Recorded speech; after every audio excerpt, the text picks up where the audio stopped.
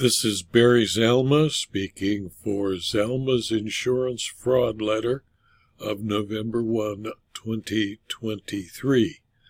This volume 27, issue number 21, is the resource for the insurance claims and insurance fraud professionals who are faced with an attempt at insurance fraud. In this issue, the issue commences with a fictionalized true crime story of insurance fraud called What a Great Country, How Insurance Fraud Can Succeed. It deals with Dr. Wo-Ping Chen, who was trained as a physician in Hong Kong until Hong Kong was returned by the United Kingdom to the People's Republic of China. He was the best-known orthopedist in the Crown Colony.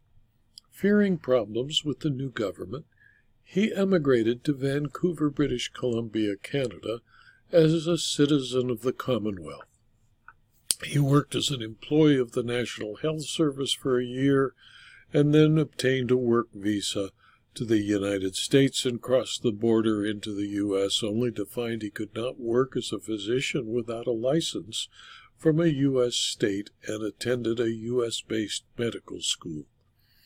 After 1 year of medical school, 1 year of internship in a Seattle hospital, and 1 year as a resident, Chen was able to restart his life.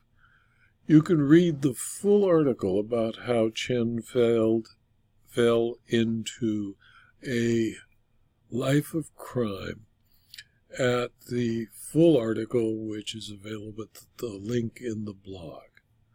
Then we move to more McClenny, Mosley and Associates issues, this being the 17th installment of the saga of McClenny, Mosley and Associates and its problems with the federal courts in the state of Louisiana, and what appears to be an effort to profit from what some magistrate and district judges indicate may be criminal conduct to profit from insurance claims relating to hurricane damage to the public of the state of Louisiana. And it starts with a note that Access Restoration Services U.S. Inc. and MMA's scheme alleged in a detailed New Orleans court pleading and more. You can read the full article and the full 20 pages of this issue of Zalma's Insurance Fraud Letter at the link provided in the blog. Then an article about why, after avoiding prison, a fraudster appealed unsuccessfully and a false lightning strike claim resulted in a fraud conviction. Sarah Weisbeck appealed her conviction for insurance fraud, false material information, and identity theft over $1,500 and under $10,000, both Class D felonies. In the state of Iowa versus Sarah Jo Weisbeck, the Court of Appeals on October 11, 2023, considered her pleas for mercy and rejected them. You can read the full article as well as the full 20 pages of this issue at the link provided in the blog. Then we move to our standard health insurance fraud convictions, where we list convictions for health insurance fraud, starting with a Tampa, Florida pain management physician, Edward Lubin, who agreed to pay $1.5 million to settle a False Claims Act liability for receiving bribes and writing unnecessary fentanyl prescriptions. Lubin, a pain management physician, agreed to pay the United States to resolve allegations that he violated the False Claims Act by causing the submission of claims for fentanyl prescriptions that were written in exchange for kickback payments and that were medically unnecessary. The agreement resolves the United States claims against Dr. Lubin under the FCA. The claims resolved by the settlement are allegations only, and there has been no admission or determination of liability.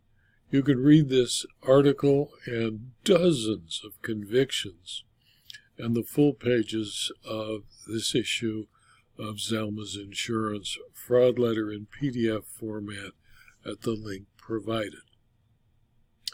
Then, more fictionalized true stories called the Amoral Public Adjuster, who, although most public adjusters are honorable claims professionals, the fictionalized true story of insurance fraud points out that even the most honorable professions include less than honorable people.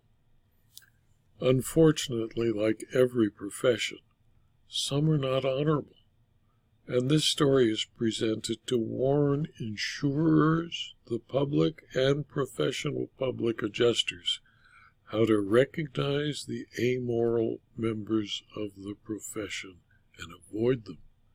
Public adjusters, like personal injury lawyers, work on a contingency fee. For a percentage of the recovery, they present claims on behalf of insureds to insurance companies. Like personal injury lawyers, most are honest and some are not. The public adjuster who is the subject of this tale is one of the latter, and you can read the full 20 pages of the issue of Zalma's Insurance Fraud Letter and the full story about the amoral public adjuster. Then we, of course, list other than health insurance fraud convictions, where, among others, a claims adjuster will serve prison time for a fraudulent claims scheme. Paul Richard Massey of Shady Spring, West Virginia, a former Allstate claims adjuster, will spend 1 year and a day in prison, forfeit his beach house and pickup truck to the federal government after pleading guilty to wire fraud and money laundering. Federal prosecutors allege that the 51-year-old Massey issued 68 fraudulent checks from Allstate accounts totaling $862,871.29 while he worked as a claims adjuster in 2018 and 2019. Massey had settlement authority for up to $100,000 in his position with Allstate and abused the trust that Allstate put in him. You can read the full article and about many more convictions at this issue of Zalma's Insurance Fraud Letter with the link at the blog.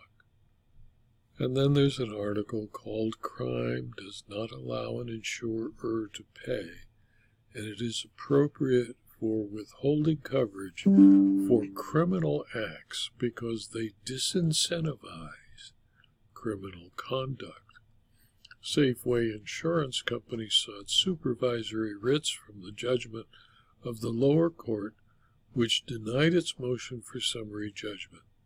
In Damian Harris v. Safeway, on October 25, 23, a decision of the Court of Appeals of Louisiana, the Court of Appeals resolved an insurance coverage dispute over a criminal act's exclusion in favor of the insurer.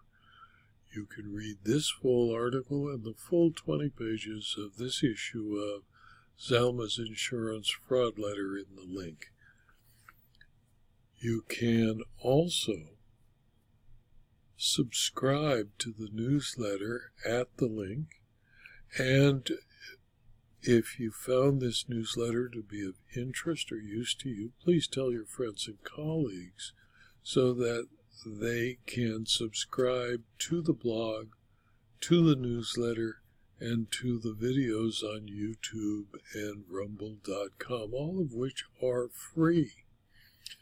And if you're interested in further information about insurance fraud, insurance claims, insurance law, please consider, for a very small fee, subscribing to my Substack publications in my locals community. Thank you for your attention.